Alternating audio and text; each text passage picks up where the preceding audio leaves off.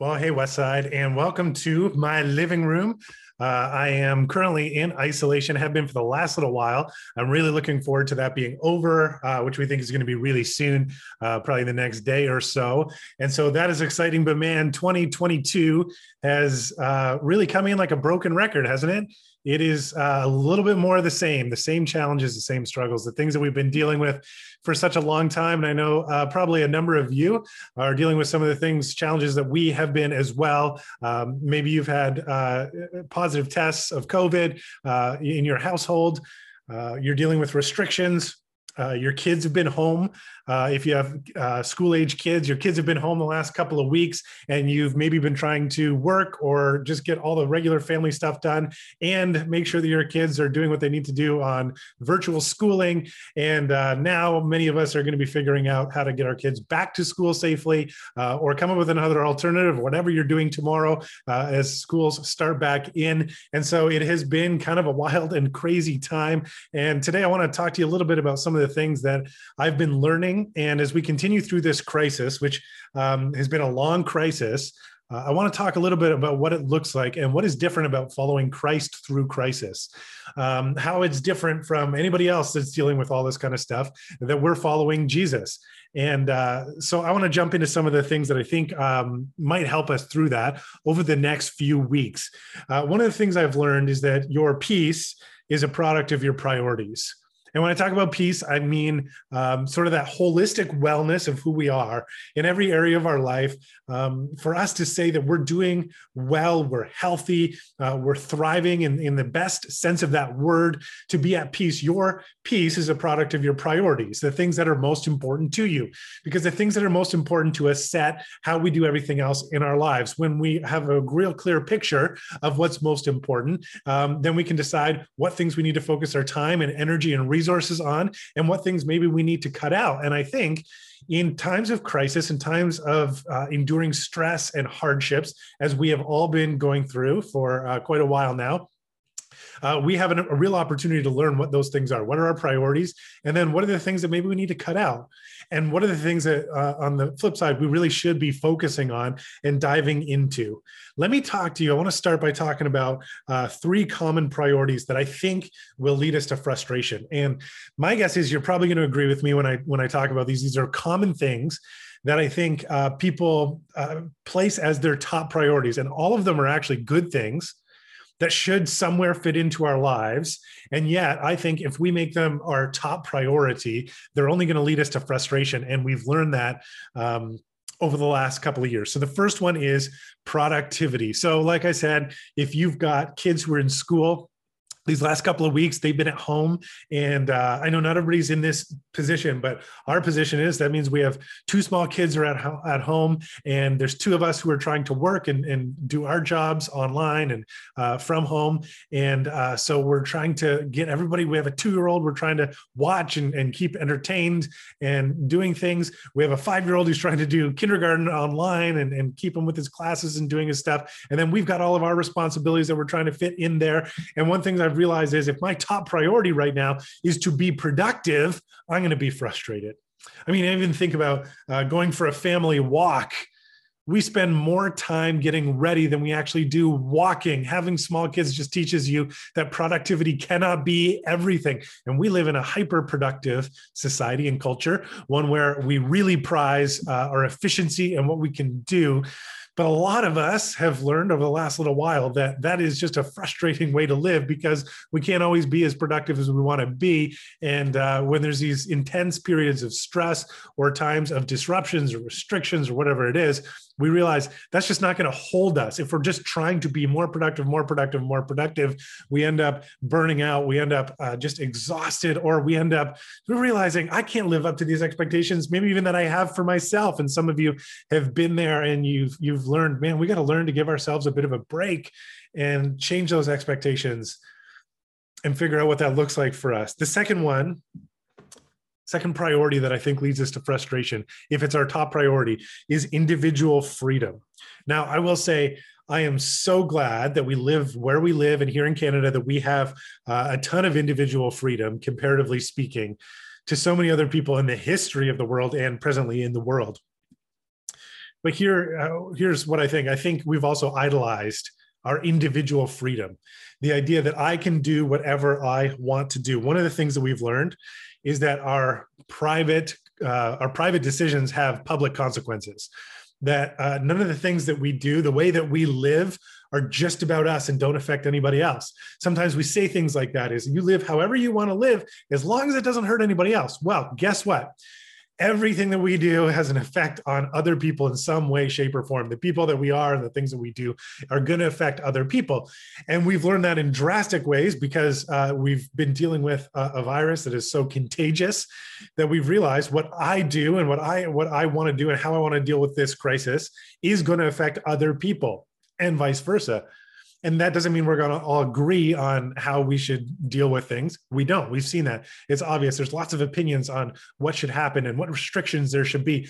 I don't know anybody that likes restrictions, that wants more restrictions, but certainly there's people who have differing opinions on the ones that are necessary and what we should be following. And what we found out is what we all do as individuals affects everybody else as well. And so if your number one priority is, I want to be able to do what I want to do, I want to be able to live my life the way that I want to live it and just do what I want to do, you're probably very frustrated.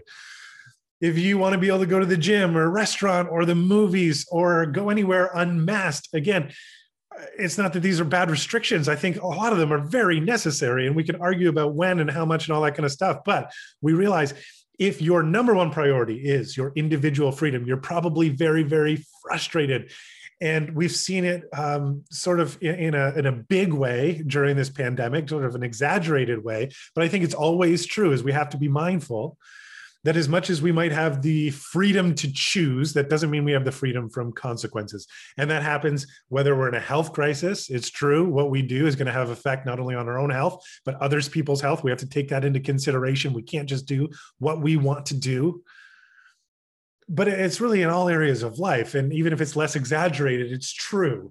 You as an adult might have the freedom to eat donuts every single meal, but you will not be free from the consequences of eating donuts every single meal.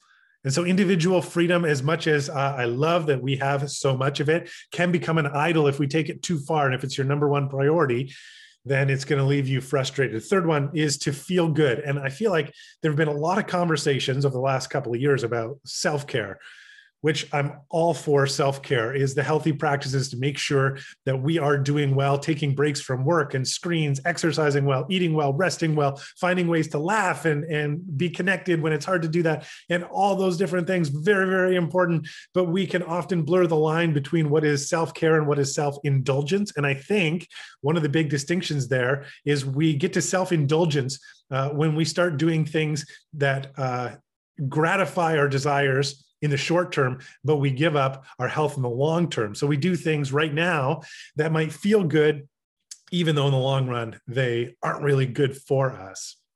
And maybe that's something that you've struggled with, is because in the midst of feeling bad, and we know that that could be for so many different reasons.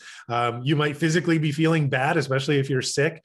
You might be emotionally feeling bad. We know the mental health for so many people has taken an even bigger hit in recent months and years as we've been under all this pressure. And so it might be anxiety or depression or just feeling down and frustrated. And when that happens, we sometimes are tempted, just what will make me feel good now? I just want to feel good now. That's my priority. I want to feel good as much as I can. And sometimes that means we give in to unhealthy habits that will lead us long-term to frustration, because it's not good for us. It's not good for our life. It's not life-giving. And when we're under stress, what we find is we often get depleted, and not just physically depleted, but our self-discipline is depleted. Our ability to resist temptation gets depleted, and sometimes we're giving in. And so that could be to an addiction. It could be your eating habits. It could be your spending habits. It could be just things that you know you really shouldn't do, but you kind of give into the things that you watch, or the amount of entertainment that you consume, and binge watching, and just trying to feel good at times when that can be difficult. And so if you're always just like, your priority is, I want to feel good, that can be really dangerous too. So what kind of priority can help us actually bring life into difficult situations, into crisis. And that's what I want to talk about in this series over the next few weeks. And to do it, I actually want to hit a few passages in the book of Revelation. The book of Revelation, or the Apocalypse, is a really powerful, symbolic, crazy book. There's tons of amazing, deep, rich metaphors and symbolism and some great things. And we're going to dive into some of that, especially next week. And I'm going to talk a little bit about what I think that's talking about and what it's all about. But in the Revelation, which means the uncovering, an apocalypse, we often think of apocalypse, we think first thing, the end of the world. And actually, again, we'll get into this next week. That's not what an apocalypse is when we're talking about biblical literature. Apocalypse means an uncovering, means we're getting a glimpse, a vision into the spiritual reality that we often don't see, that is behind the physical realities of things that we do see. And so there's this powerful look into what God is doing, and that gives us light, a certain amount of light shed on our circumstances. And so just a little bit of background in the book of Revelation, what's going on. The early Christians are under Roman rule, and that Roman rule is violent, it's oppressive, there's persecution of Christians, and so they're under some intense pressure, very stressful situation that is an ongoing thing, and they're trying to figure out, how do we endure, how do we keep going, what is our purpose? And that's why this book is written, is to encourage them and to call them back into faithfulness. And so I want to be clear, because the book of Revelation was not written for us. It was not written for people in 2022 who are going through a pandemic. Their struggles were different than our struggles. Their pain was inflicted in a different way than the things that we're going through. So we want to start with that kind of context and try and figure out what the principles are there. But as I've been studying this, and especially this passage that we're going to read today, I also felt like God was saying, I want to speak to you, Westside Church. I want to speak to you and the things that you're going through today through this passage. And so we're going to try and listen for the voice of God that was speaking originally to these ancient people, but also with an eye of what he might be speaking to us. And I think some of the encouragement, some of the challenge that is in this text, I really believe God wants for us here at Westside Church. A little bit of a reminder about prophecy when we're looking at prophecy. There is a tendency for us, when we look at prophetic things in the Bible, to think that the primary purpose of that prophecy is to tell us about the future, give us a clear picture of what's going to happen in the future, almost like we're going to see a psychic or something like that. And that is not what biblical prophecy is primarily about. Prophecy is more of a prescription for the present than a prediction for the future. The real purpose of the prophecy, and what we see this in the prophets of the Old Testament, as well as a book like Revelation, is to call people back to faithfulness. It's to tell them, in light of what God is doing in your circumstances, here's how you ought to live. Here are the things that ought to be your priority to get you through this, and for you to remain centered in such a stressful time. And so where we start today, what we find out is in the first 3 chapters of Revelation, before we get into a lot of the really symbolic and metaphors and crazy imagery that can be very hard to understand, what we find out is the book of Revelation was actually written as a letter to be circulated. It was written to 7 churches that we find, especially in the chapters 2 of 3 of Revelation, where these churches are given encouragement. They're told what they're doing well. They're given challenge against things that aren't going very well and things that they need to change. And they're given an opportunity to experience God's blessing in a new way. And so they are being called back to say, here's how you ought to live in light of what is going on. And I think it's really important for us to ground it there, because everything else in the book of Revelation, the whole story and the imagery, the metaphors, the symbolism, the grand story that plays out in the book is really to help answer the problems and the struggles, the questions of these early Christians that we find in the early chapters of Revelation. So that's where I want to start. And I'm going to read a little bit from Revelation chapter 2. This is part of a vision that's given to John that he is then to write to these churches. It says in Revelation 2, write this letter to the angel of the church in Ephesus. This is the message from the one who holds the 7 stars in his right hand, the one who walks among the 7 gold lampstands. The lampstands is a metaphor, light for the churches. A lampstand is a church in this context. There's 7 churches, 7 lampstands. Churches are meant to be a light in the world, a light in dark places. He says, I want you to write this, and this is the message from the one who holds the 7 stars in his right hand. We had a description of who that is, a description of Jesus. in the end of chapter 1. I'm going to read that description. I'll explain some of the terms afterwards, but I want you, as I read it, I want you to try and get a mental picture. There's a lot of how we read Revelation is we're supposed to get this mental picture of what is being described to us in very vivid terms. And think about the emotions that come to you if you saw this figure. Revelation 1:13-18 says, and standing in the middle of the lampstands, symbolic of the churches, was someone like the Son of Man. He was wearing a long robe with a gold sash across his chest. His head and his hair were white like wool, as white as snow, and his eyes were like flames of fire. His feet were like polished bronze refined in a furnace, and his voice thundered like mighty ocean waves. He held 7 stars in his right hand, and a sharp 2-edged sword came from his mouth, and his face was like the sun in all its brilliance. Can you see that in your mind's eye, in your imagination? When I saw him, John says, I fell at his feet as if I were dead.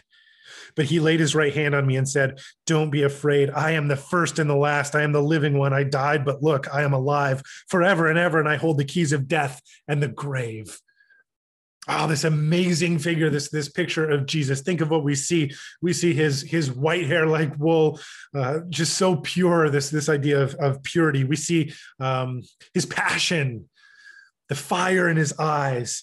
We see the power of his like bronze polished feet, these powerful feet, and this powerful rushing voice that we hear is then like a sharp 2-edged sword, that this pure and passionate and powerful figure is going to speak, and the words that come out of his mouth are going to be like a sword, that they are going to pierce us. They're going to get right inside of us, into our hearts.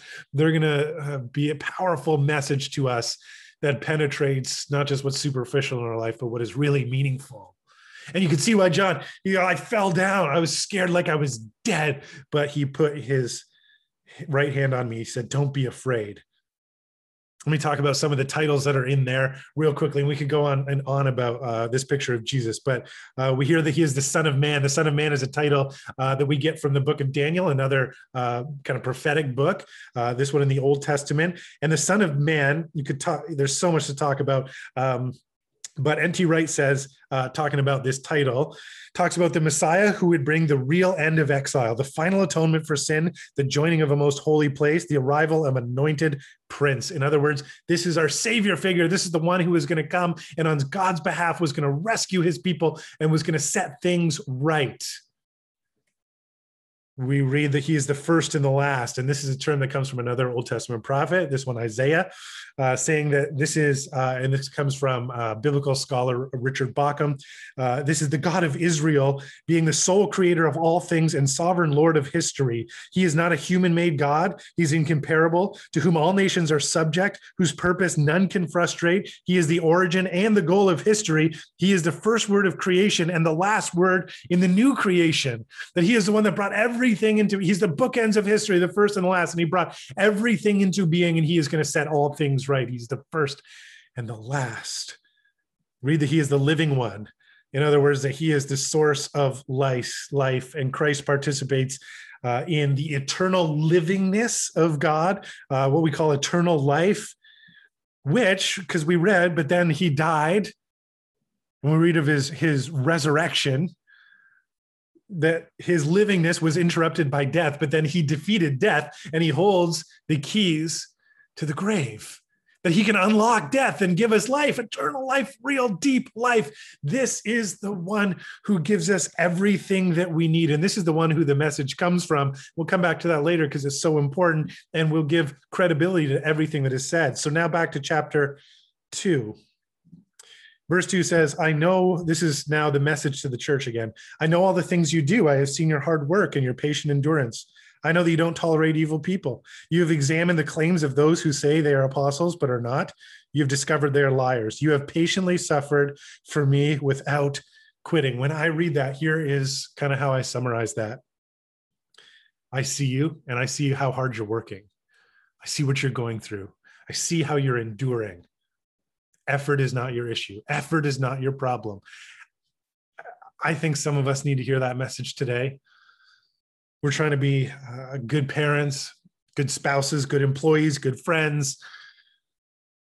We're trying to be good citizens. We're trying to do everything that we have. And I know some of us, we're just burnt out. Either we're lonely and looking for connection, or we're overworked and overlooked. Some of us, you guys, some of you are healthcare workers. Some of you, you're PSWs or nurses or doctors, or you're providing other essential services for us. You're overworked, you're overlooked. And I wonder if God might say to many of us the same thing. Effort's not your issue. I see how hard you're working. I see that you want to raise good kids. I see that you want to be a good Christian. I see that you want to help your neighbors. I see that you want to be productive. I see how hard you're working, and that's not your issue. In fact, I say, way to go. You're doing good. I see all your hard work, and I see how much endurance it takes to get through this. Maybe that's a message from God today for you. I see it. I see how hard you're working. Maybe God's not saying, I need you to work harder. In fact, I think that is the message today. It's not that you need to work harder.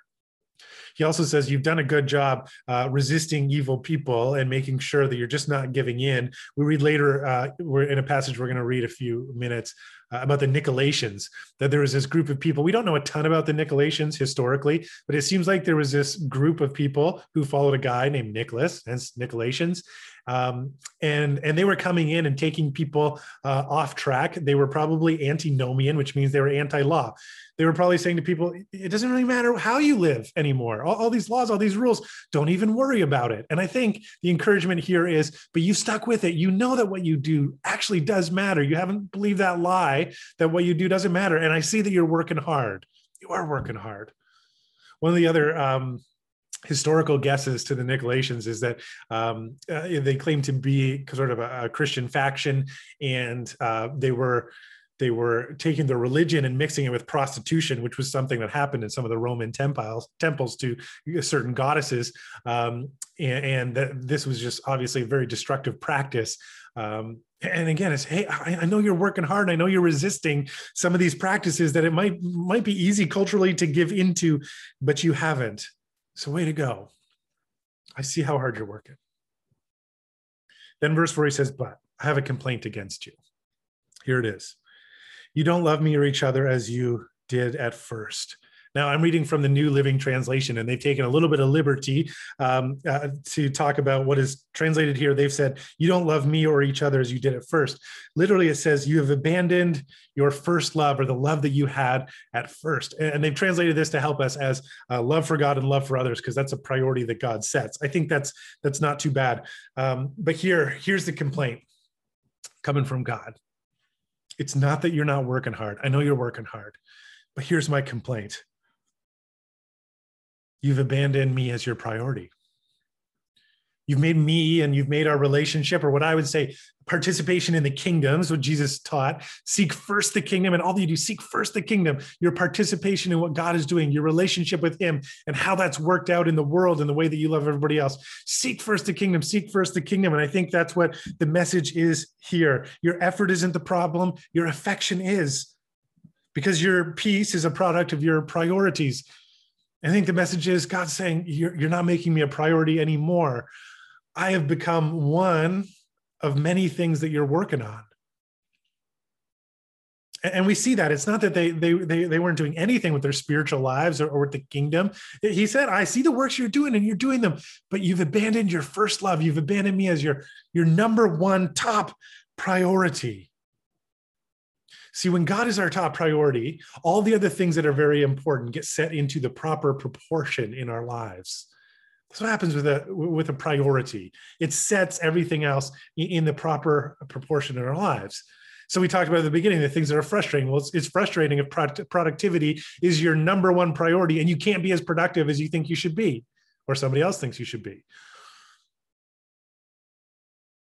And God here, I think, calls the church and says, come back to your first love, your top priority. I don't want to be one among many priorities. I want to be your priority again.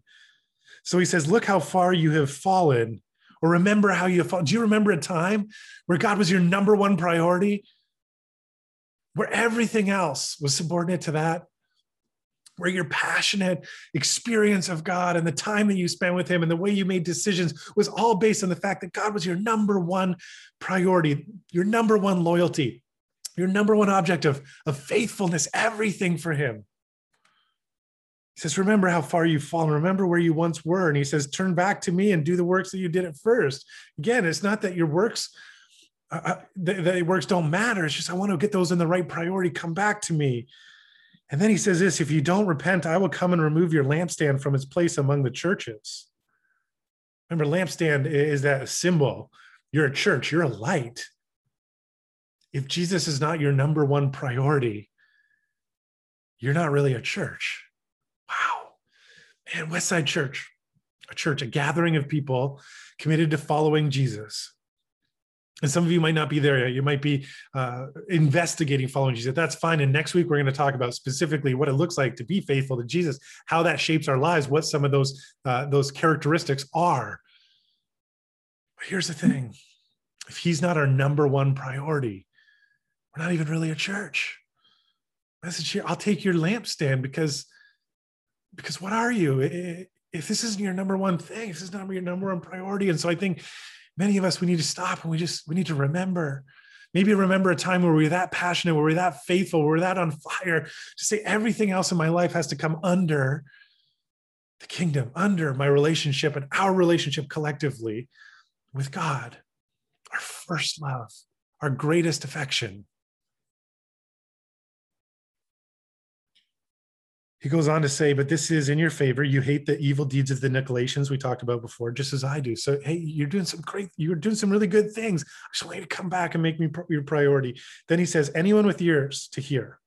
So if you really want to hear, and it's easy to say, I listen to this, but I'm not really going to let it sink in. I'm not going to let it change me.